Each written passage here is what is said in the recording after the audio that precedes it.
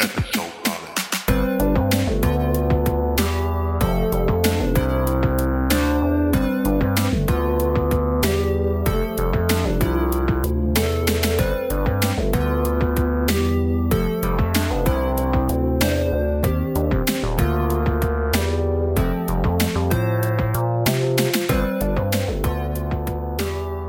Hello, welcome to Episode Party, the podcast where we talk about our favourite podcasts.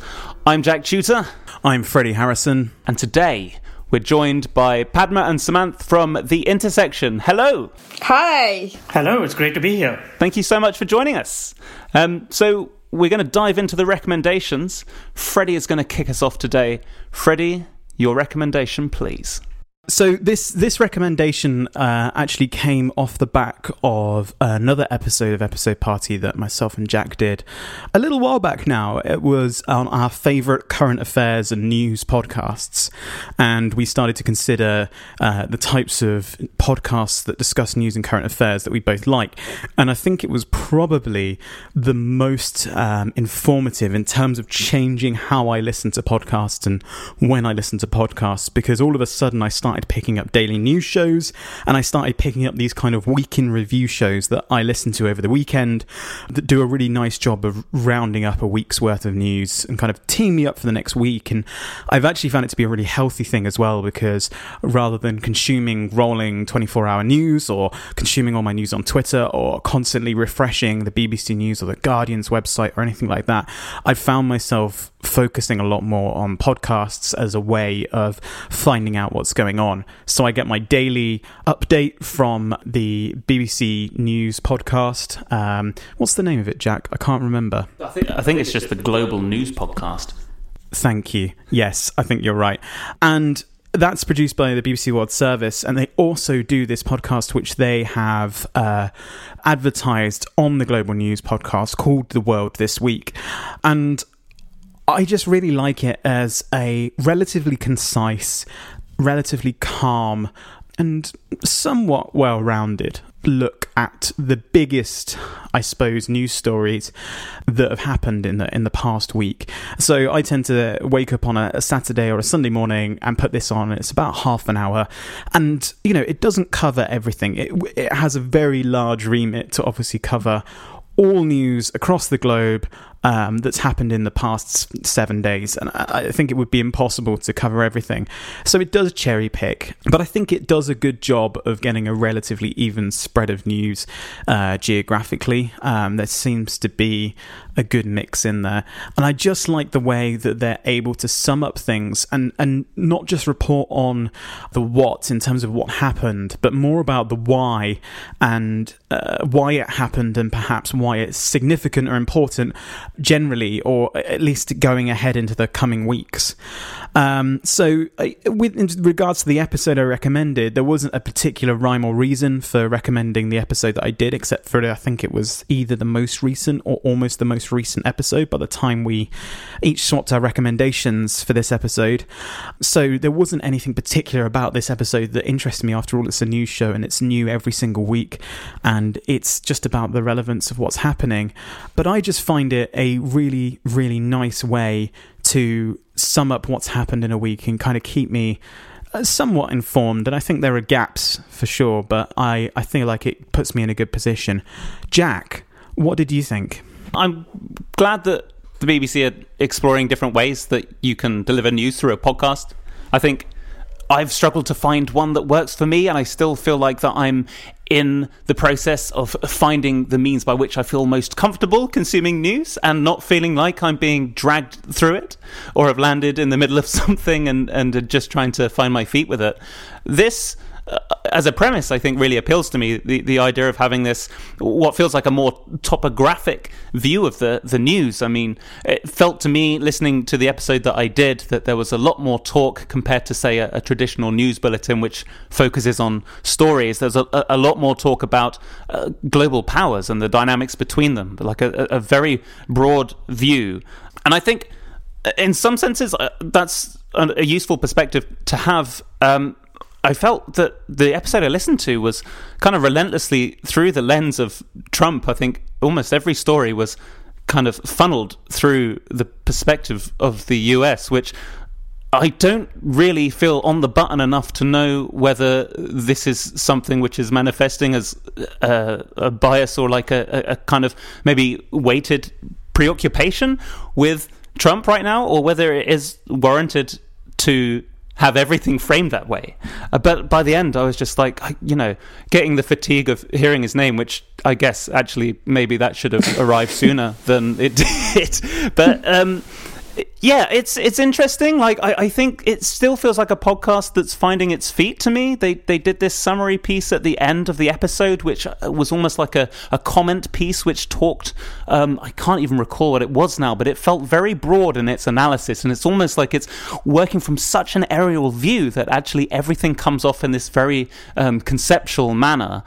So it's probably not one that I'm going to induct into my weekly cycle, but like I say, I think it's good that there is this attempt to try and see what podcasting can do as a medium that someone can just pick up as and when they please to make news more convenient to consumer, maybe a bit more finite and a bit more I don't know, tangible, like it's got hard limits. So I'm intrigued to see what you both think, Padma and Samantha. And Padma, what did you make of this podcast? I'm going to start with a complaint. Sure. Go for it. It was 6 men talking about the news. Yeah. It felt like I was back in my teenage, where my father was talking politics with his friends in the living room, and there wasn't a single woman. So I went through every other episode to see if it's the same. Thankfully, there were women on the other episodes. And the funny thing is the name of the podcast, The World This Week, was actually India's first TV show in terms of news in the mid-90s, when they first started opening up to, and even then it was called The World This Week because no private enterprise was allowed to disseminate any Indian news, so it only had to be about the world. Right. But anyway, I mean, it seems like if I were to consume news in this manner, it would be, I mean, there have been a lot of experiments like this in the recent past, right? How can you consume news in different ways if you're not getting it from social media? Like, I mean, there have been stories about people completely disconnecting from social media and just reading newspapers. Right. And does that change your view of the world? I mean, I'm sure it does. And it really, to me, I mean, this weekly thing does seem like a blast from the past because, it's, I mean, first of all, it seems late. Unless you're unless you're adding value to it in some way. And it kind of follows a very traditional way of broadcasting news. I mean, I'll explain it. Is that, first comes topics like diplomacy, international relation, politics on the larger stage. And the last story will always be something that has a social angle or something that has a human interest. It's kind of like going through the newspaper, except that there's no sports, perhaps. So, I mean, really, it did take me back to my childhood in a lot of ways. I'm not sure that I can consume news once a week, because I'm pretty sure I'm going to get it from other channels. So I don't know, Samant, what was yours? Well, it's interesting. I mean, this is of course a totally personal take, but as a working journalist, I tend to sort of follow the news pretty obsessively all day to see whether there's something that I should be up to speed with, or should be reporting upon, or should maybe be thinking about for a bigger story. And so the thought of sort of reprising all of that at the end of every week on a weekend is a little frightening. Yeah. I mean, especially given that a lot of the news these days tends to be fairly depressing and not necessarily the happiest sort of set of circumstances that this world has seen. But the second thing that I thought was very interesting, and Padma mentioned this a little bit, but I thought we could take it one step further, is that, the BBC, in sort of trying to adapt its product to this new medium, the podcast, has actually looked backwards and gone to the most traditional sort of news magazine format that print journalism has been following for a long time. So this is really the quintessential Economist, Time, Newsweek mold of journalism, where at the end of every week, you have the one big story from the US or the UK, and then you sort of filter across the rest of the world. You sort of touch down briefly in Syria. You look at how the poor are doing in India. You check back with various people across the world, and and this is exactly the kind of print product that was done in by the internet when it turned out that news didn't stop for weekly print cycles, and it just sort of kept on flowing. So the reason that Newsweek was doomed, for example, the reason that Time struggles quite often to be relevant in this day and age, is that they don't do what other interesting or important news weeklies do. I mean, the New Yorker magazine is a weekly, but it does something of immense value, which is it frames larger stories, does deeper reporting, and gives a really sort of urgent context and relevance to what's happened in the daily news cycle. So I kind of felt, as I think Jack and Padma put it, I did feel that the world this week was doing a lot of the work that had already been done by other products, whether they're in print or online or in audio or video format. But Freddie, I was curious to know, did listening to this podcast replace your consumption of daily news during the week? Did you feel that it was sort of like an acceptable substitute and you were able to cut down on, following The Guardian every day or the BBC every day? I'd like to think it did, but I think the honest truth is that it hasn't. And maybe that's a moment of self-reflection. I think I have changed somewhat a little bit in that I tend to try and limit my need to keep up with 24-hour rolling news coverage, and I think that's helped. But I used to be a journalist. I trained as a journalist, so it's taken me a long time to get out of that habit and that feeling that I need to or want to keep up. And I think that's I've not quite managed to distance myself from that just yet.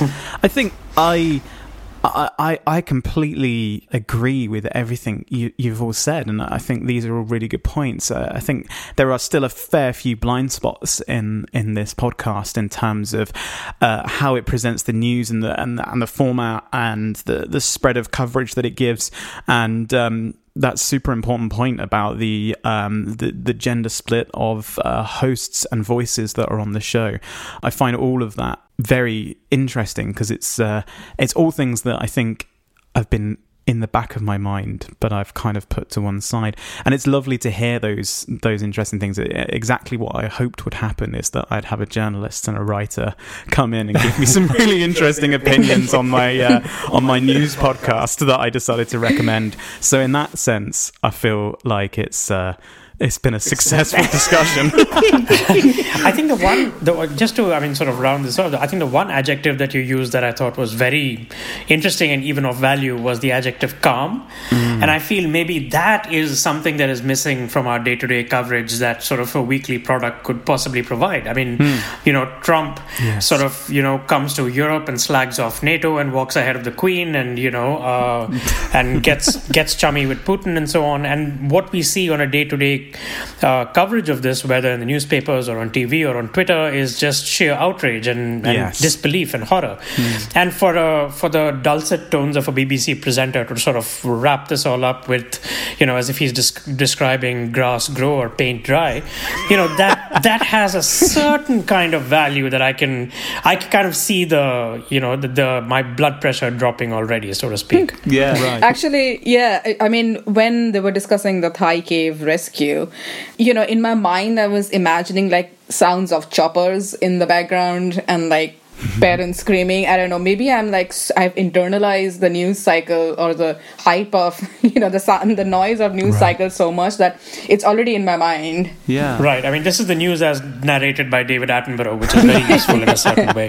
I think maybe this is the issue with the BBC, which is that it has this adherence to impartiality or at least the idea that that's what it should be doing, and therefore analysis becomes difficult because I guess the deeper that you dive, the more maybe you have to elaborate in a manner which reveals your stance. I mean, I notice on the BBC's website, I mean, it's difficult to find very thorough or forthright comment pieces, and maybe this is a symptom that we're seeing in the world this week, which is all it can do is slow down and pull back and talk in countries instead of regions, instead of being able to actually burrow in. It has to pull out, and that's, I think, what I found almost quite, I don't know I mean, cold is maybe what I felt towards it more than calm. It was almost matter of fact to the point where it was, I don't know.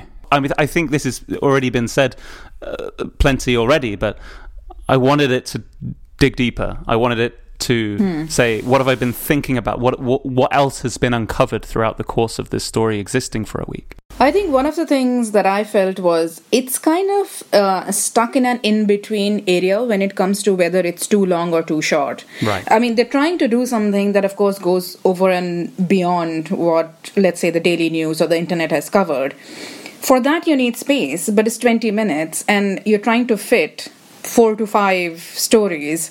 Yes. And you're trying to go, I mean, I think it's, I don't know, I think there's a limitation there. Yes. No, I think that's true. I think it's interesting as well that the BBC's podcasts almost sound like they're working to a clock, where obviously it's a medium where that doesn't exist. Yeah, there's always like exactly. That. And that's all we've got time for today. It's like, no, it's not. You've got as much time as you like, guys. But, you know, it's, yeah, so I think interesting. Like, I'm really interested to see how the BBC is trying to navigate podcasting, because a lot of it is transposing radio shows into the podcast format. And I feel like they're just, at the moment, being like, okay, but how else could this work? What else could we do with this? Our next recommendation, let's go to Padma, I believe. No, sorry. No, it's Samant, I think. Samant, yes. Samant, Yeah. If we could have your recommendation, please. Yes, so my recommendation is the podcast No Such Thing as a Fish. And to explain why I love this so much and why I started listening to it and why I listen to it religiously, it's important to tell you a little bit about something I do as a pastime. So back in India, and to a much less extent here in Ireland where we live now, I have been an extremely ardent quizzer. And this involves sort of taking part in the few table quizzes that happen in Dublin. But back in India, it's sort of a big, multi-city event that happens. There's quizzes throughout the year. You show up. It's pub quizzing without the pub, really. There's no alcohol involved. You just sit in teams and you sort of answer questions, often for 3 days on end. This is what we did, a month or so ago in Bangalore in India. Whoa. And so, yeah, so it's I take it very seriously. It's sort of an integral part of my life, and I've been doing it for more than 20 years. And naturally then, as a quizzer, I tend to gravitate towards books or magazines or podcasts that tell me interesting things about the way we live in, the world we live in, things that I didn't necessarily know, and that might at some point possibly crop up as an interesting question in a quiz that I attend. And No Such Thing as a Fish is the perfect podcast for somebody like me. It's essentially 4 people who are researchers for the QI game show on BBC Two. They get together around a microphone once a week with their 4 favorite facts of the week, and they sort of, they take it in turns to talk about their fact. But clearly they've prepared in advance to talk about it in ways that spin off into interesting discussions, further trivia and other facts. And to top it all off, all 4 of them are incredibly funny. So this is a sort of a trivia podcast that was essentially framed around the idea of riffing off it in comedic as well as improvisational style. And this is something that makes for a really great product. I've been listening to this for 3 years now, at least, I think. I remember when Padma and I first visited Ireland back in 2015 and drove around the country for 3 weeks. We listened to the back episodes of the show day in and day out on the car as we drove. So, this really has a special place in my heart. We saw them live in Dublin a couple of months ago, and they are as good in person on stage as they are in the recording suite. And that's what I enjoy about it. And just to sort of really quickly tell you about the episode that I recommended to you guys, which is No Such Thing as Interesting Cleopatra movie trivia, I believe that's what it's called. And this is just, this is sort of like an archetypal No Such Thing as a Fish episode. There are running jokes that pop up again and again through the course of the 45 minutes or so. There's a lot of spontaneity. They rib each other all the time. They combine high humor with low humor. I believe one of the facts in this podcast is the fact that UNICEF has a nutrition ambassador called Poopy. This is just, this is classic British silliness in sort of Monty Python style, which I just love. And I think there's so much to be learned from this. And just to sort of round this off and connect it back to what I was saying earlier, I listened to this episode and there's this one great fact about how there was a Hollywood movie called Dracula that was shot somewhere in the 1930s or 1940s, and there was a Spanish language version of Dracula that was shot on the same set at night. And because the English language guys during the day had essentially done all the hard work of setting up the stage and getting cues right and things like that, the Spanish language version actually wrapped up and released a lot quicker. And so it was the first of the two versions to come out. And I listened to this maybe 3 months ago or 4 months ago, and sure enough, when I was in Bangalore in a movie quiz, this came up and I was able to, with great satisfaction, answer the question. I'm telling you, it happened. That's so good. So this is, this explains my addiction to this show, I think. I think that's great that you actually got a reason to use it, because what I usually do is load up on silly facts and then drag the conversation towards one of those silly facts so that I can say it. So the fact that it landed in your lap is amazing. That's really good. How long have you been waiting for that?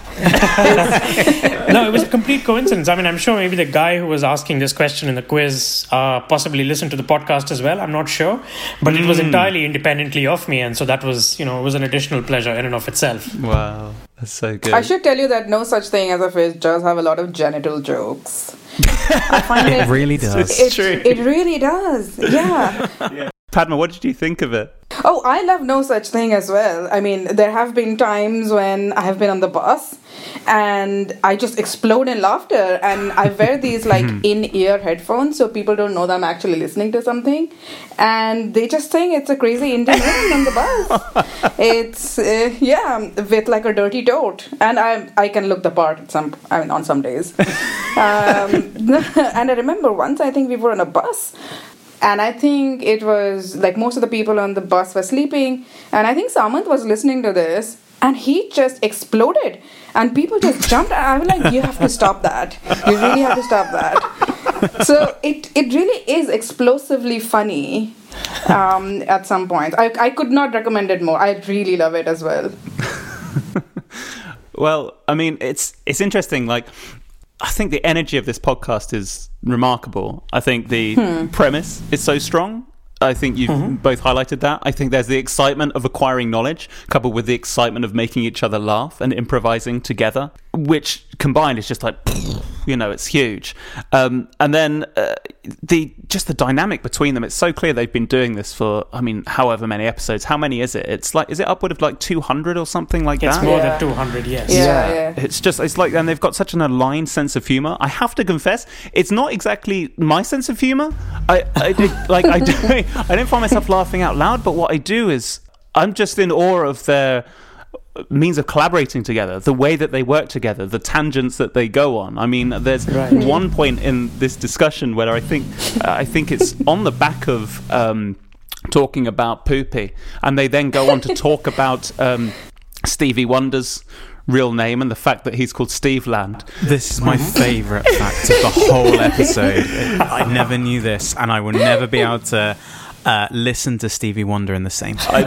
It's wonderful. But then all of a sudden they're talking about Joaquin Phoenix's upbringing in a religious cult. But it's great because they roll there like completely organically, and they just end up there. And I think it's wonderful that they've got this dynamic that just allows them to keep on snowballing on. And what cuts them short is the fact that they need to go to the next fact just to get it in the time limit. Not that they've run out of things to say. They are inexhaustible. So I just love hearing four people's brains whirring like this and just pulling on what is clearly a mutual fascination for knowledge and laughter. And I think obviously that's something that comes through on the show that they're involved in writing, QI. I mean, it's essentially the television equivalent, where it's a bunch of people who say something interesting and then say something gradually more and more absurd. And in fact, it reminds me a lot of another show, which, in fact, I don't know if this is something you both listen to, but The Infinite Monkey Cage, which is a podcast which brings together science and humour as well. It's presented by Brian Cox and Robin Ince, and there's that fraught. No, I haven't heard that. It's interesting. That one to me sounds a bit more fraught. There's scientists trying to make a serious point, and then there's a lot of people being very silly, rather than two of those personalities inhabiting the same body. So, but yeah, no, like I say, it's not a podcast that kicks me in the funnies in a primal way, but I just admire it deeply. Freddie, what do you reckon? I think every now and then someone will recommend a podcast on this show that I will listen to and immediately kick myself for not having listened to before, because No Such Thing as a Fish is one of those podcasts that comes up quite a lot in various articles about podcasts you should listen to. It's one of the ones that's quite heavily featured on iTunes, and I think it's one of those ones that I perhaps fall into the trap of thinking, if it's so well recommended, is it going to be interesting enough for me? Is it going to be something I want to listen to? I tend to steer away from anything that's too prominently featured anyway. I don't know why, and sometimes that's justified. And I'm sorry. Sometimes, Freddie, I'm going to tell you what I did this to. For years I heard of this show called Game of Thrones. Yes. Which was very prominent and highly recommended. I got into it after 4 years. Padma, I'm still doing that. I have a problem in that I didn't get into Game of Thrones, and then I was visiting my parents, and my dad was watching the TV, and he was watching a show called The 100 Best Game of Thrones Moments, which should also be called 100 Best Game of Thrones Spoilers. So I know all of the best bits of Game of Thrones without ever actually watching it, and I'm convinced it's going to ruin it for me, but I will. But yeah, and the moment I started listening to this, I must have been 5 minutes in, and I just thought, why have you ignored every single person's call to listen to this podcast? So thank you so much for a start.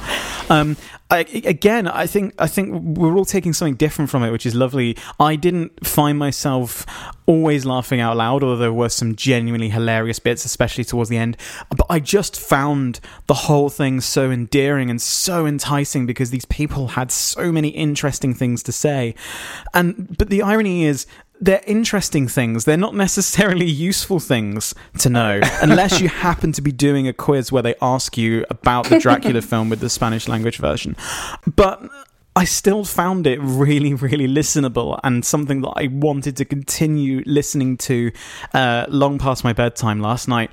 And I think that's a good sign that they're doing something right, because I think there is probably a line somewhere between a fact that is interesting and a fact that is a fact but is entirely irrelevant and holds no appeal, perhaps, that just isn't interesting. And I think they do a really good job of branching out into the niche and the obscure, but not getting to the point where it's just not interesting enough to want to listen to or want to discuss.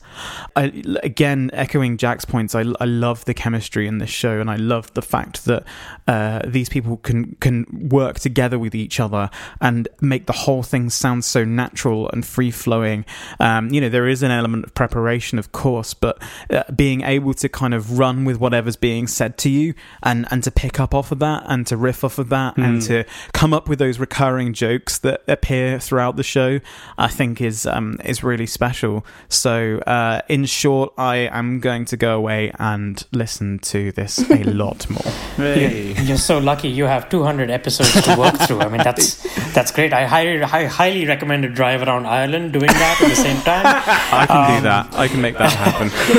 It's Yeah, I mean, I think you hit upon the one point that I am actually constantly amazed by, which is this is actually a really tightly prepared show. I mean, clearly they talk about their facts in advance. They exchange emails about where the discussions will lead. I mean, and this comes up in some of the other episodes that you listen to, is that the fact that they've prepared these discussions and then yet make them seem spontaneous and funny and sort of off the cuff. Yes. It's a really, really difficult skill to master, and the fact that this podcast was born sort of almost by accident. It was born when one of the QI researchers decided that a fact that he had found that wasn't used for show was actually too good to sort of waste. And, people just sat around a microphone and recorded it and just did a small audio segment and advertised it through their social media platforms, and it took off. And that's how the podcast was born. So it was almost by accident, and yet it manages to be this sort of intensely enjoyable show with all this chemistry that you guys mentioned. I find that really remarkable. Yeah, and speaking of the chemistry, I think it also is an example of a podcast that plays to the crowd, but in a way that completely appeals to me. Like, they are feeding off the energy of the room so much, and the energy is, the crowd are giving them back like tenfold as well. I mean, what was it like when you guys saw them, to be amidst the crowd and to be seeing this live? I guess it must have been slightly surreal, given that you've heard them, privately on the bus or on a car ride beforehand, right? Sometimes I think, wow, these people have bodies. They're actually people. These voices inhabit these faces. Yeah. No, it was beyond expectations. It was houseful. I think it was sold out way before. And we were actually amazed. When we sat there, someone said, do you really think all these people listen to the podcast? And, it's like and we were like, wow, how many people do you think listen to our podcast? I'm like, I don't know, half the room, maybe less. And half of them would be our family. I don't know. So, no, it was really incredible. And I think it's a wonder of nature that 4 funny nerds got together and produced this. It's incredible to me, and I think, as Samanth would point out and would probably take umbrage at somebody, I think Freddie said, what is a useless fact? Samanth's all like, there's nothing called a useless fact. All facts are useful. The useless facts are the best facts. I mean, what's the point of a useful fact? I hate useful facts. Yeah, a useful fact is that you need oxygen. What point is that? No, we love it. I think at one point, on our long road trip through Ireland, we picked up a hitchhiker, and she was in the car maybe 30 minutes. And I think there might have been a lot of private part jokes during that 30 minutes, and she couldn't get out fast enough. So maybe that wasn't, one of the fans. But I'm really a fan. And the most incredible thing is Samanth, I think, listens to this every time he goes to the gym as well. Do you? Yes, that's true. I crack up on the treadmill sometimes, and I have to stop and sort of... I mean, this is just, this is not necessarily a podcast to be listened to for me in public, but I clearly break that rule all the time. Yeah. And embarrass myself in situations like on the bus and in the gym and so on. But it's... Yes, but it's highly recommended. Yeah. I should also tell you, we have a very low level of humor. I mean, we'll really laugh at potty jokes and terrible puns. I mean, I'm completely on board with that. And in fact, I listened to this one at the gym earlier as well, which I think is such a risk, because I think there's nothing weirder than someone lifting weights and grinning in the mirror. Like, what's that? Some kind of macho hysteria? Like, what is that?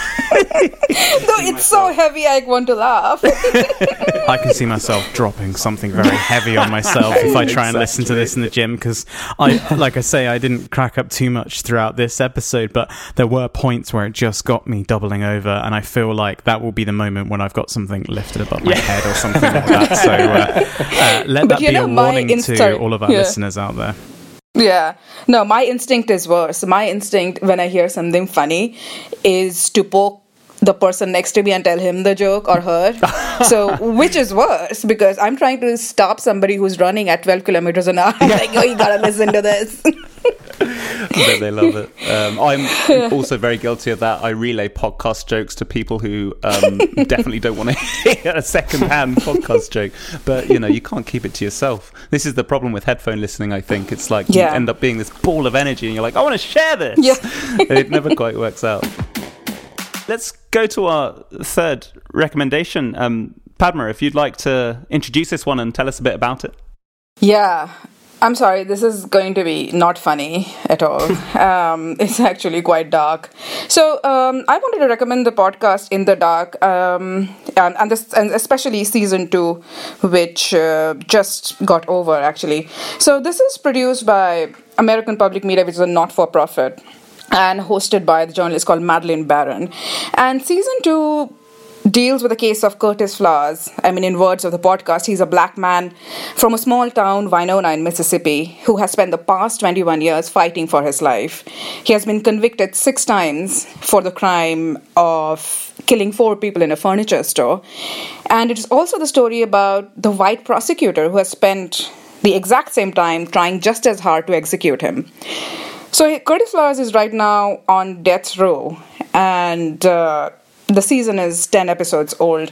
And some people said that, this is really great old school journalism. People call things old school journalism, but I have a problem with that because it seems like journalism has died. Right. When they, sometimes when they say, oh, that's really great old school journalism, and they're just saying that it's good journalism, and now... Yeah. You know what I mean? Like now we just have BuzzFeed listicles. I don't know, like somehow nobody does good stories anymore. Yeah, totally. For me, it isn't just about the story, but also what reporting really is. And it really shows the boring and the tedious and all the work that goes behind. Madeleine Baran moved to this town for a year, and she had a team of maybe 8-9 reporters, I think. And I'm just going to give you a small sample of the kind of work that goes into an investigative project of this size. This is kind of like big data, but without the computers. It's actually a manual. So at one point, they had to look at district court data over 25 years. It's a period of criminal cases that was tried by this particular prosecutor who's called Doug Evans. They had to go through he had prosecuted 418 cases, and these were in leather dockets, like ledgers, which were in the courthouses. This was across, I think, 6 courthouses. Whoa. And they were all on paper. You could not just do a Google on the computer and see. And there are these huge ledgers, and you have to look at every entry. They did it manually. To look at the juries. Yeah, to look at the juries and how many peremptory strikes, which is what the prosecutor or the defense, when they're choosing the juror, they can use. And to see if Doug Evans, how many black jurors he had peremptory strikes against versus white jurors. So these ledgers were sometimes stored in old men's bathrooms or like old jail cells and vaults. And the courthouses said that it was a total of 100,000 pages. And they would copy it at 25 cents a page. That was $25,000 US. Wow. So what did they do? They bought a scanner. They moved into courthouse after courthouse after courthouse, scanning each page. Remove the staple, scan, repeat. Remove the staple, scan, repeat. They did it to 115,000 pages over 3 months. Wow. And they got the information that they wanted. So this is what I wanted to say. When you read this in the paper, what you would read would be just this one line that would say that Doug Evans used these many peremptory strikes against black jurors compared to white jurors. Yeah. They're not going to explain what they did. So as a journalism nerd, it's fascinating and it's really reassuring to know that this is still going on. People are doing this. I mean, I have never done, I can only hope to do any work like this. So it's really impressive. And to be honest, in every other way, it's excellent narrative. It focuses on people one by one. It's just like a story because you always are concerned about who are these people, what are their motivations, where did they come from, and it's the descriptions. You know these people who do the courtroom sketches when they sit on cases, and she builds the descriptions like that. It's amazing. So she'll start with a description of the room. And then she'll describe the noises. Mm-hmm. Then she'll describe what he's wearing. So it comes to life in her imagination.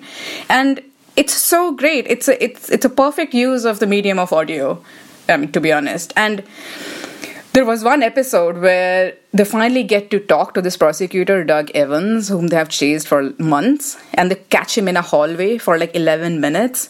I had goosebumps, like chills. Oh, wow. Well, how long into it was that?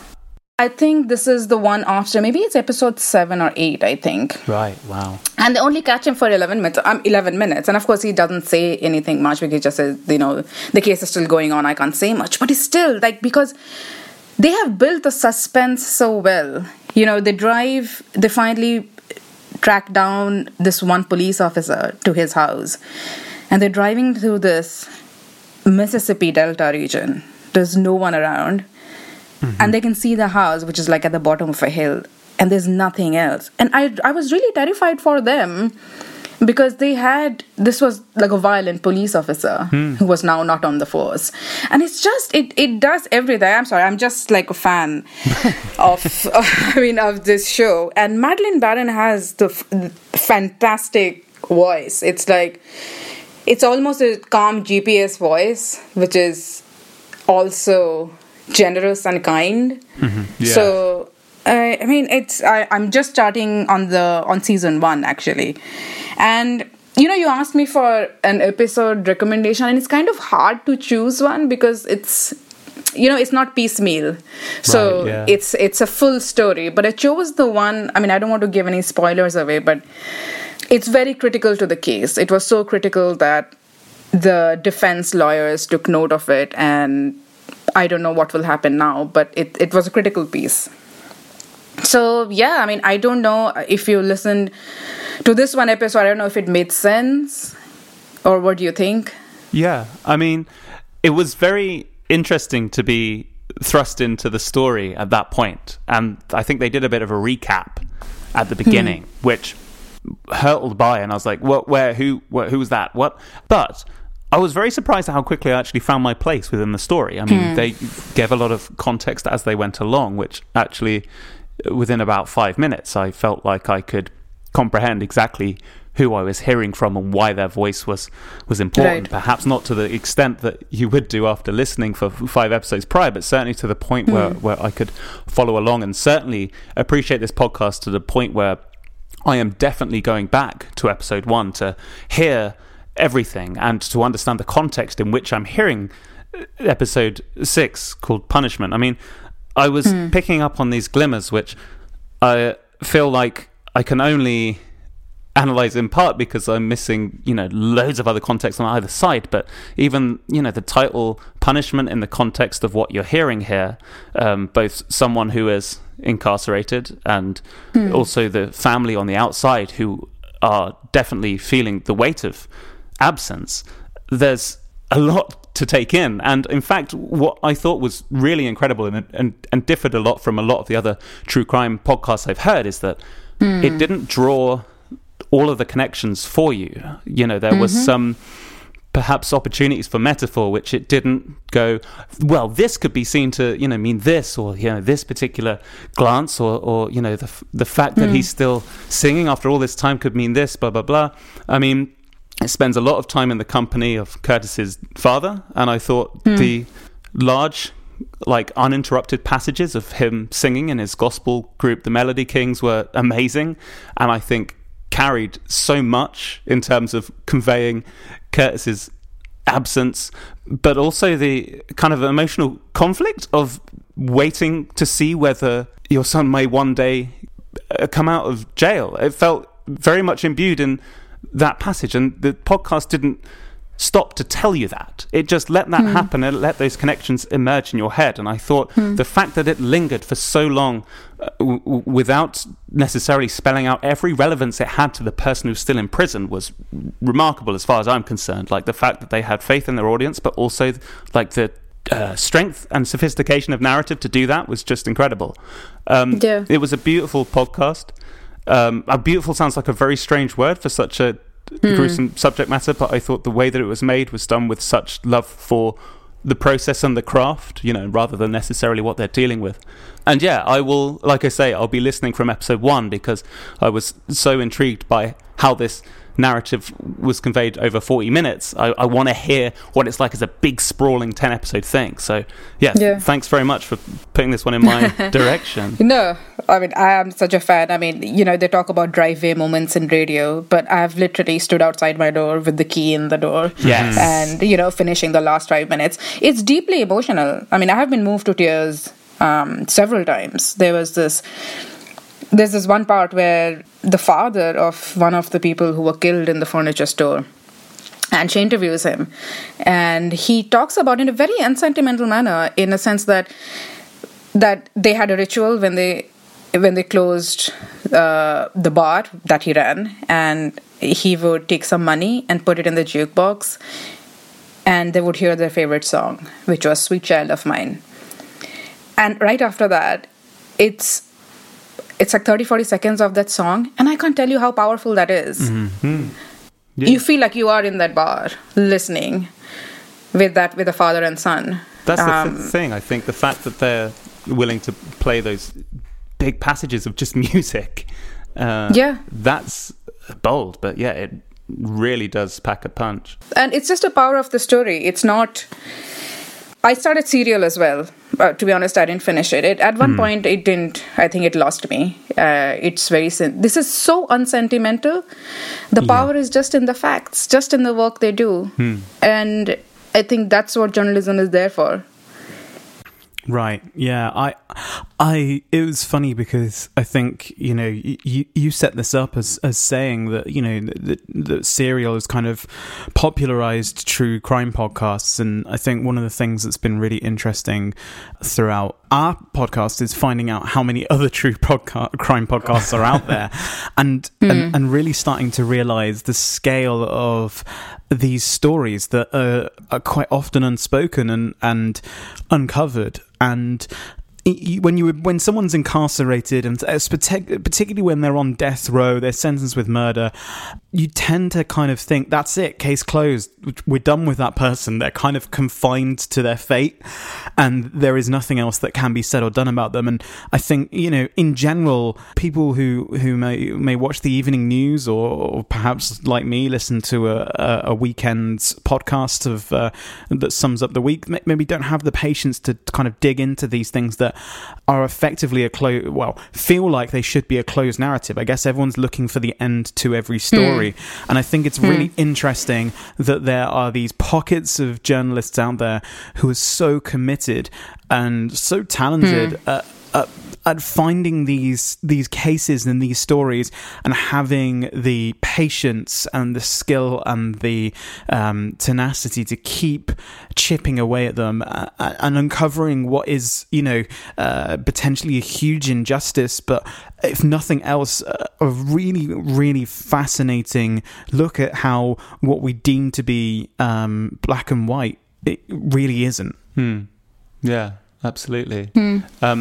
I mean, also as well, Padma, I'll say, it's wicked to actually get an insight into the process. I mean, we had a podcast featured in one of our last episodes about The Tip-Off, which is, a podcast that digs behind investigative journalism and tells you how it was done. And, my appreciation for the art of or the process of bringing something like this together just increased tenfold. And so it's amazing to hear that done as well for this podcast, to be like, blimey, for a fleeting sentence, actually that's decades of work potentially. And it's so relevant, I mean, in today's age of fake news, and when people are like, oh, that's not true, and that's not true, and that's not true. I mean, it's really relevant to show people what it actually is and how much work goes behind the true, authentic stories. And, I'm going to mention the one who should not be mentioned, Trump and fake news, and, saying that this is fake news. I mean, it's very easy to dismiss the work, the field. And, I mean, in my country, journalists are second, I think, only to politicians when it comes to mistrust. So, I mean, it's great to know about these people. Yeah, absolutely. Samantha, what do you think of this podcast? Well, I mean, I agree with, I think, everything that was said. I But what struck me was, of course, immediately the comparison to Serial, which, like Padma said, I started listening to, and it was interesting because it was such an interesting new format at the time. And then I grew, progressively dissatisfied partly with the activist tone that it seemed to be taking, and partly with its promise and then failure to deliver on a resolution of any kind. I think there was something a little duplicitous about that, I thought. But it was still enjoyable, and it showed me the potential for this particular format, this particular medium.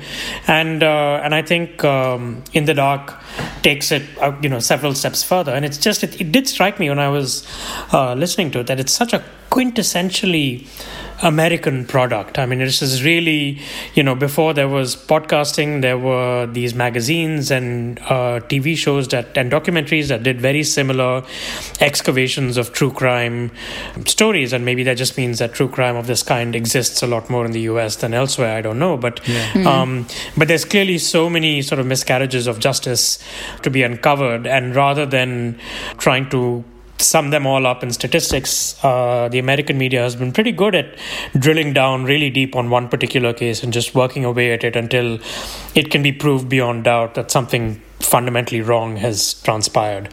And this was very much in that genre of storytelling.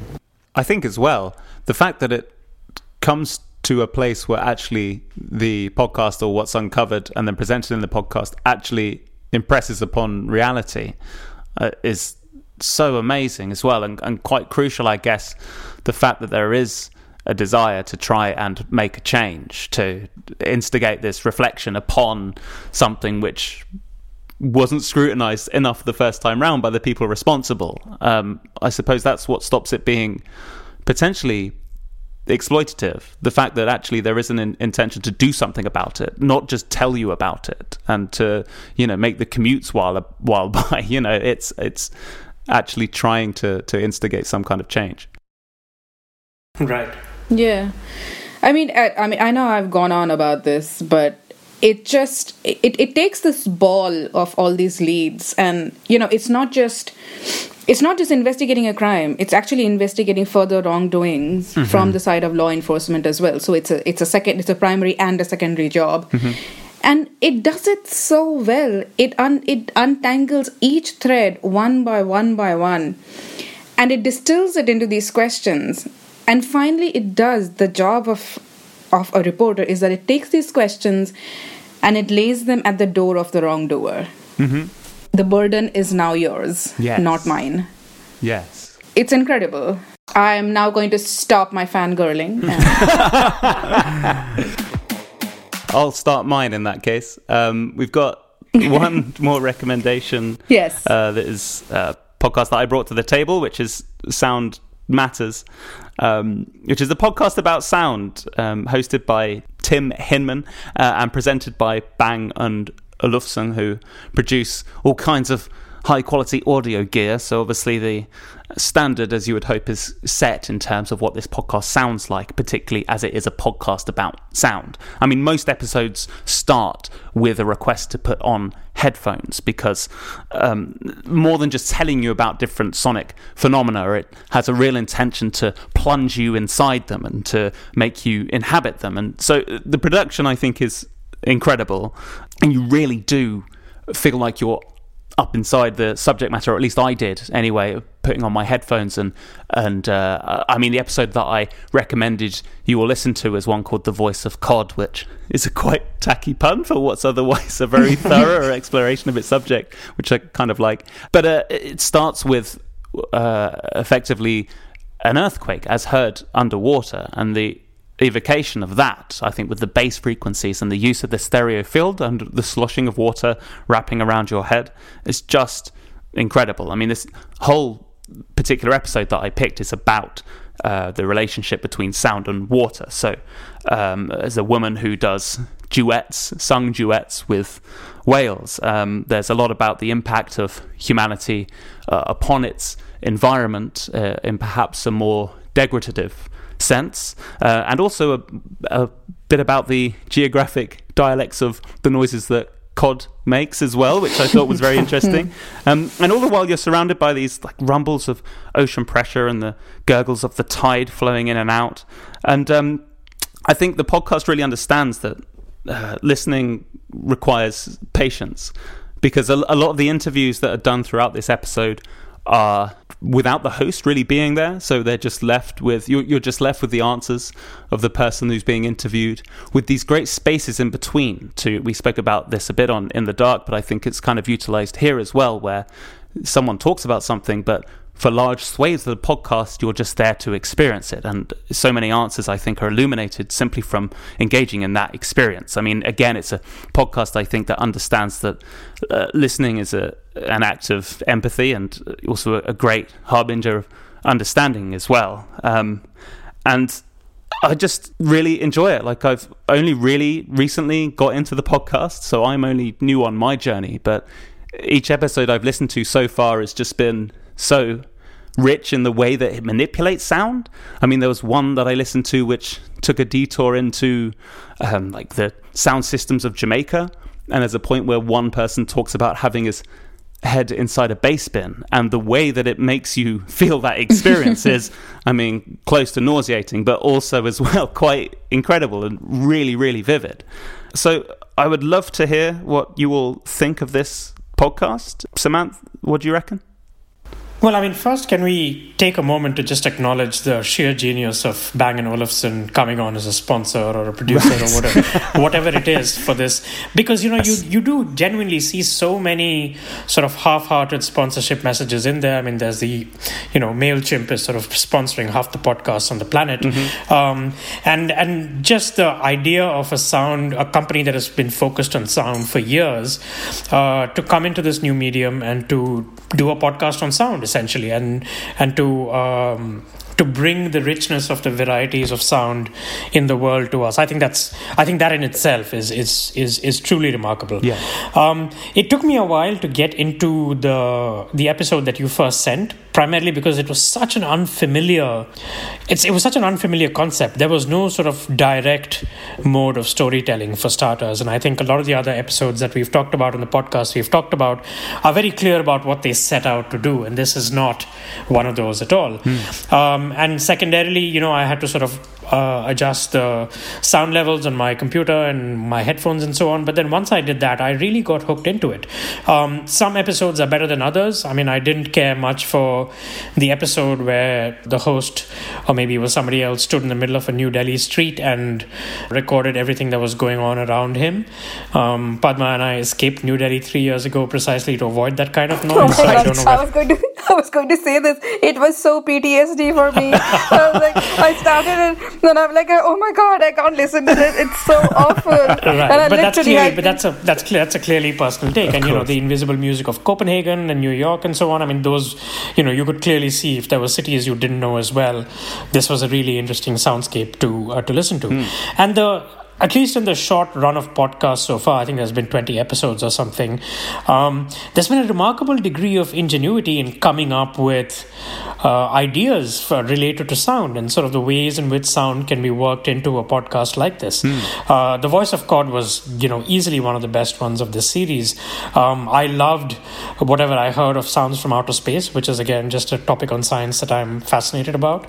You know, the animals outside your window. I mean, these are really, when you stop and think about it, the oral sense or the sense of hearing is the one that we pay attention to the least on a day-to-day basis in terms of the variety that we listen to. I mean, we listen to content, but we don't really pay attention too much to the varieties of the sound itself. Yeah.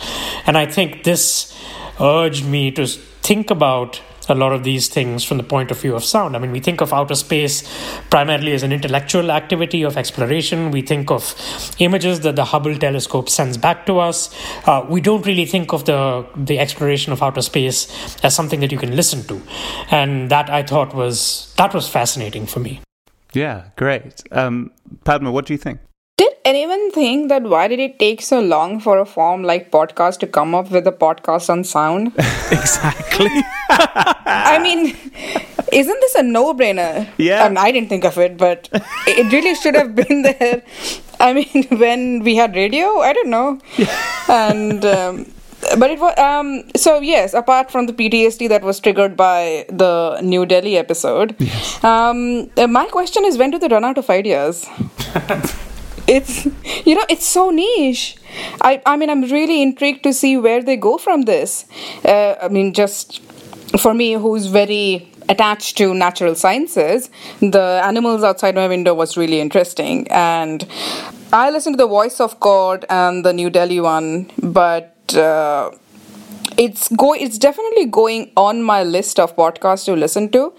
Maybe I won't listen to it every week, but I'm definitely going to dip into it to see how experimental can a niche subject be. Yeah. I think that would be my takeaway.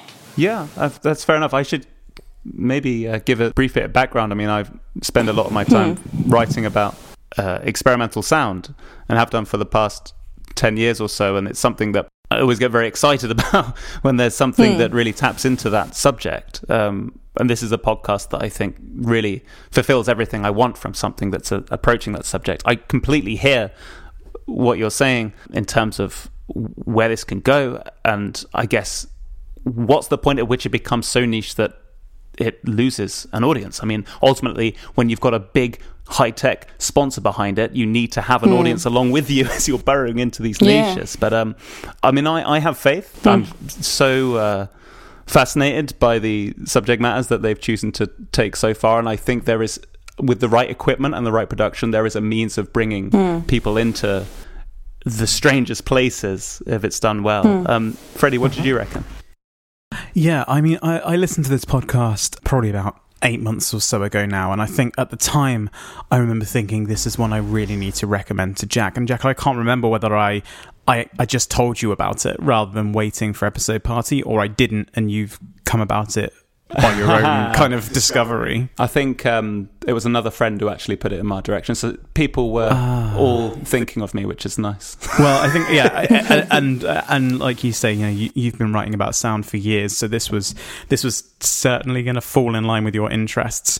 And to echo your point, Padma, I couldn't believe that this was the first time that someone went, hey, we've stumbled on this kind of evolution of radio where people are taking shows and listening to them more intimately with headphones on, whether on the bus or at home or wherever.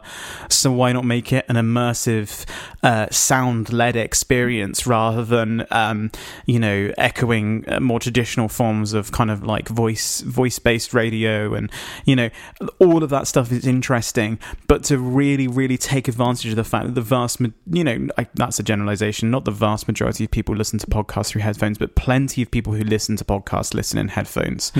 And I think even if you're not listening with a set of headphones on, if you hear the beginning of a podcast and the podcast says, this is going to sound really good if you stick a pair of headphones on, I think you'd be more often than not inclined to do it. And again, it is a stroke of genius that Bang & Olufsen have come on board. I've started doing some work at the moment on branded podcasts in my day job, and it couldn't be more perfect for them as well. I really, really like it. I think that the show itself is really well written and really well put together. And I think the fact that there's so much of a focus on sound itself and how it's been meticulously crafted and put together to help you experience the things that are being discussed is brilliant. And I think there are a lot of podcasts that do interesting things with sound, but I think none do it more interestingly than this one. Nicely said. I like it. I had to pause for a minute when I heard the first show, because it made me wonder why a British Wimbledon semi-finalist was hosting a podcast, but it turns out it's not Tim Henman, it's Tim Hinman. So that's useful to know. Yeah. I thought he'd taken See, this is what I go through every day. Now you guys get it. I'm all for it. For now. But this podcast definitely made me want to invest in a better pair of headphones. Maybe I have really sucky ones, and it doesn't have great I definitely wish that I had better sound system. Right. And does anyone else feel that Tim talks in this voice that you are now entering a Zen zone. Yes. Do you know what I mean? Oh, yeah. Like he talks in this tone that is really low and I mean, it just feels. He did this thing where I think it was the end of the episode. He goes, "Thanks for listening." I was like, did he just fall asleep for a second? Yeah. It does feel like he's just woken up, like he's just waiting for somebody to come and punch him. Yeah, I'm sure that's part of his morning routine. I mean, I think it feels like maybe, I mean, perhaps that's just his hosting style and I'm reading too much into it, but I think it feels almost quite intentional to me for the host to be such a subdued presence and to almost sound like, in the way that they're delivering their lines, to be retreating out of the frame at all times and to be like, I'm going to leave you with the guest and the soundscape right now and let all of them do the talking. I mean, he feels like he's sinking through the floor, you know? It's like the world this week with a soundscape. Yeah, exactly. So maybe the BBC could benefit from just putting some ocean soundscapes in the background, huh? There's a thought. Guys, he's the David Attenborough of soundscape. It all comes back to Attenborough sooner or later. Yeah. Well, I mean, we want to take a bit of time today as well to ask you both a few questions about your podcast. I think what's been great is that you've brought your expertise as journalists and as podcasters to the recommendations that we've discussed already, but we would be fools really not to address the fact that you host a wonderful podcast called The Intersection. Can you tell me, I mean, I heard a really fantastic description at the start of one of the episodes, which I think said something along the lines of, we walk into I think it's like the annals of the labyrinth of science and try to find our way out, which is so nice. My ears really pricked up when I heard that. But I mean, what is the reason that you see for doing The Intersection and for, starting that podcast in the first place? You know, podcasting, we started the podcast about 3 years ago, and we've had it going ever since, except for a brief hiatus for a few months last year. And we started at a time when we were living in India, and there were very few podcasts of any kind that were in the Indian media space at all. And Padma and I were both big fans of Radiolab, which is something I believe you've already discussed on Episode Party. And I was talking to a friend of mine who produces audio content for a living and telling him about how it would be great to do an Indian version of this, because there's a lot of scientific and technological activity happening in India, great Indian scientists who work around the world, but their stuff is never written about or discussed in any way that is even remotely approachable or narrative in the kind of form that Radiolab does so well. And so, but at some point, this friend of mine started up a podcast platform, and he asked us to do an Indian version of Radiolab, and that's what we signed on to do, and that's what we've been trying to do ever since. And our format is, our episodes are much shorter. They only run to about 15 or 20 minutes because this is still a very new medium in India, and it takes a little sort of convincing for people to even listen to 15 minutes of a show. Right. But our approach otherwise is very much the same. We try to talk to maybe 2 or 3 guests in an episode, and we try to figure out a way in which the science can be conveyed through an actual story, a narrative, something that has happened in the real world, or a puzzle that has been cracked, or the personal story or journey of somebody who has been working on something. And I think we're coming up on 60 episodes now, because we went from a sort of once every 2 weeks format to a monthly format. So that's The Intersection. You mentioned the brevity there, and what I found amazing is the fact that you manage to get so deep into a subject within such a short space of time. I mean, I feel like the reason that, say, Radiolab tends to be longer is because it takes that long in order to give a sort of thorough topography of the subject. But you get stuck in, and I come out feeling thoroughly, versed on the subject, at least from several, different perspectives. I mean, I listened to the one on lab-grown meat, which as a vegan is something that I think about a lot in terms of where I stand on it. And it was so useful, I think, to be presented with the debate presented on your podcast. I mean, how do you find working within those brief timeframes? Is brevity a challenge for you when you're doing your podcast? It is when it's a subject that I mean, in which you find more than two interesting people or viewpoints to bring in. There have been some episodes, in fact there's one coming up, in which I really struggle to keep it within 20 minutes, and I really wish that I had 30 minutes, just because when you have something of deep narrative value, it's difficult. If you're talking about something that's just came up and something that's just been discovered, you can keep it short. Something that's snippy, like a fact, and then you just delve into it. But when it's a story that surrounds a person, when you get, that central character, and then you want to build on it, then you want to explain who the person is, or where he or she comes from, and things like that, then it goes into that, Radio Lab, like 70-minute, 80-minute realm, which we just don't have.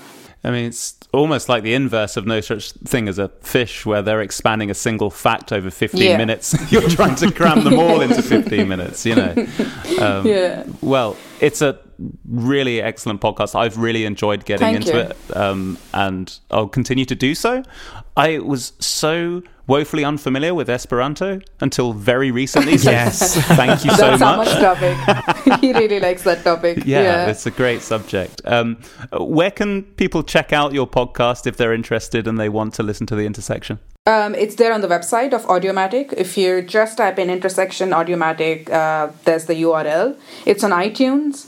It's on Stitcher. It's on, I think, every available, the most popular podcast apps. Right, and it's hosted on SoundCloud, so you can go to SoundCloud and search for it there as well. Wonderful. Yeah. Thank you so much for finding us. Hey, and for inviting us on the show. No, not at all. It's been really wonderful to have you both. Freddie, if people want to find us online? Yep, we are at www.episode.party, where you can find all of our previous episodes and links to all of the recommendations we've discussed, and we'll have a link to The Intersection on there as well. And if you want to share any recommendations for podcasts with us, you can email us at hello@episode.party, or you can tweet us at episode_party, and we'd love to hear from you. Nice. Well, that just about wraps us up for this time. Thank you very much all for listening. We will see you next time. Bye-bye. Bye. Bye. Bye-bye.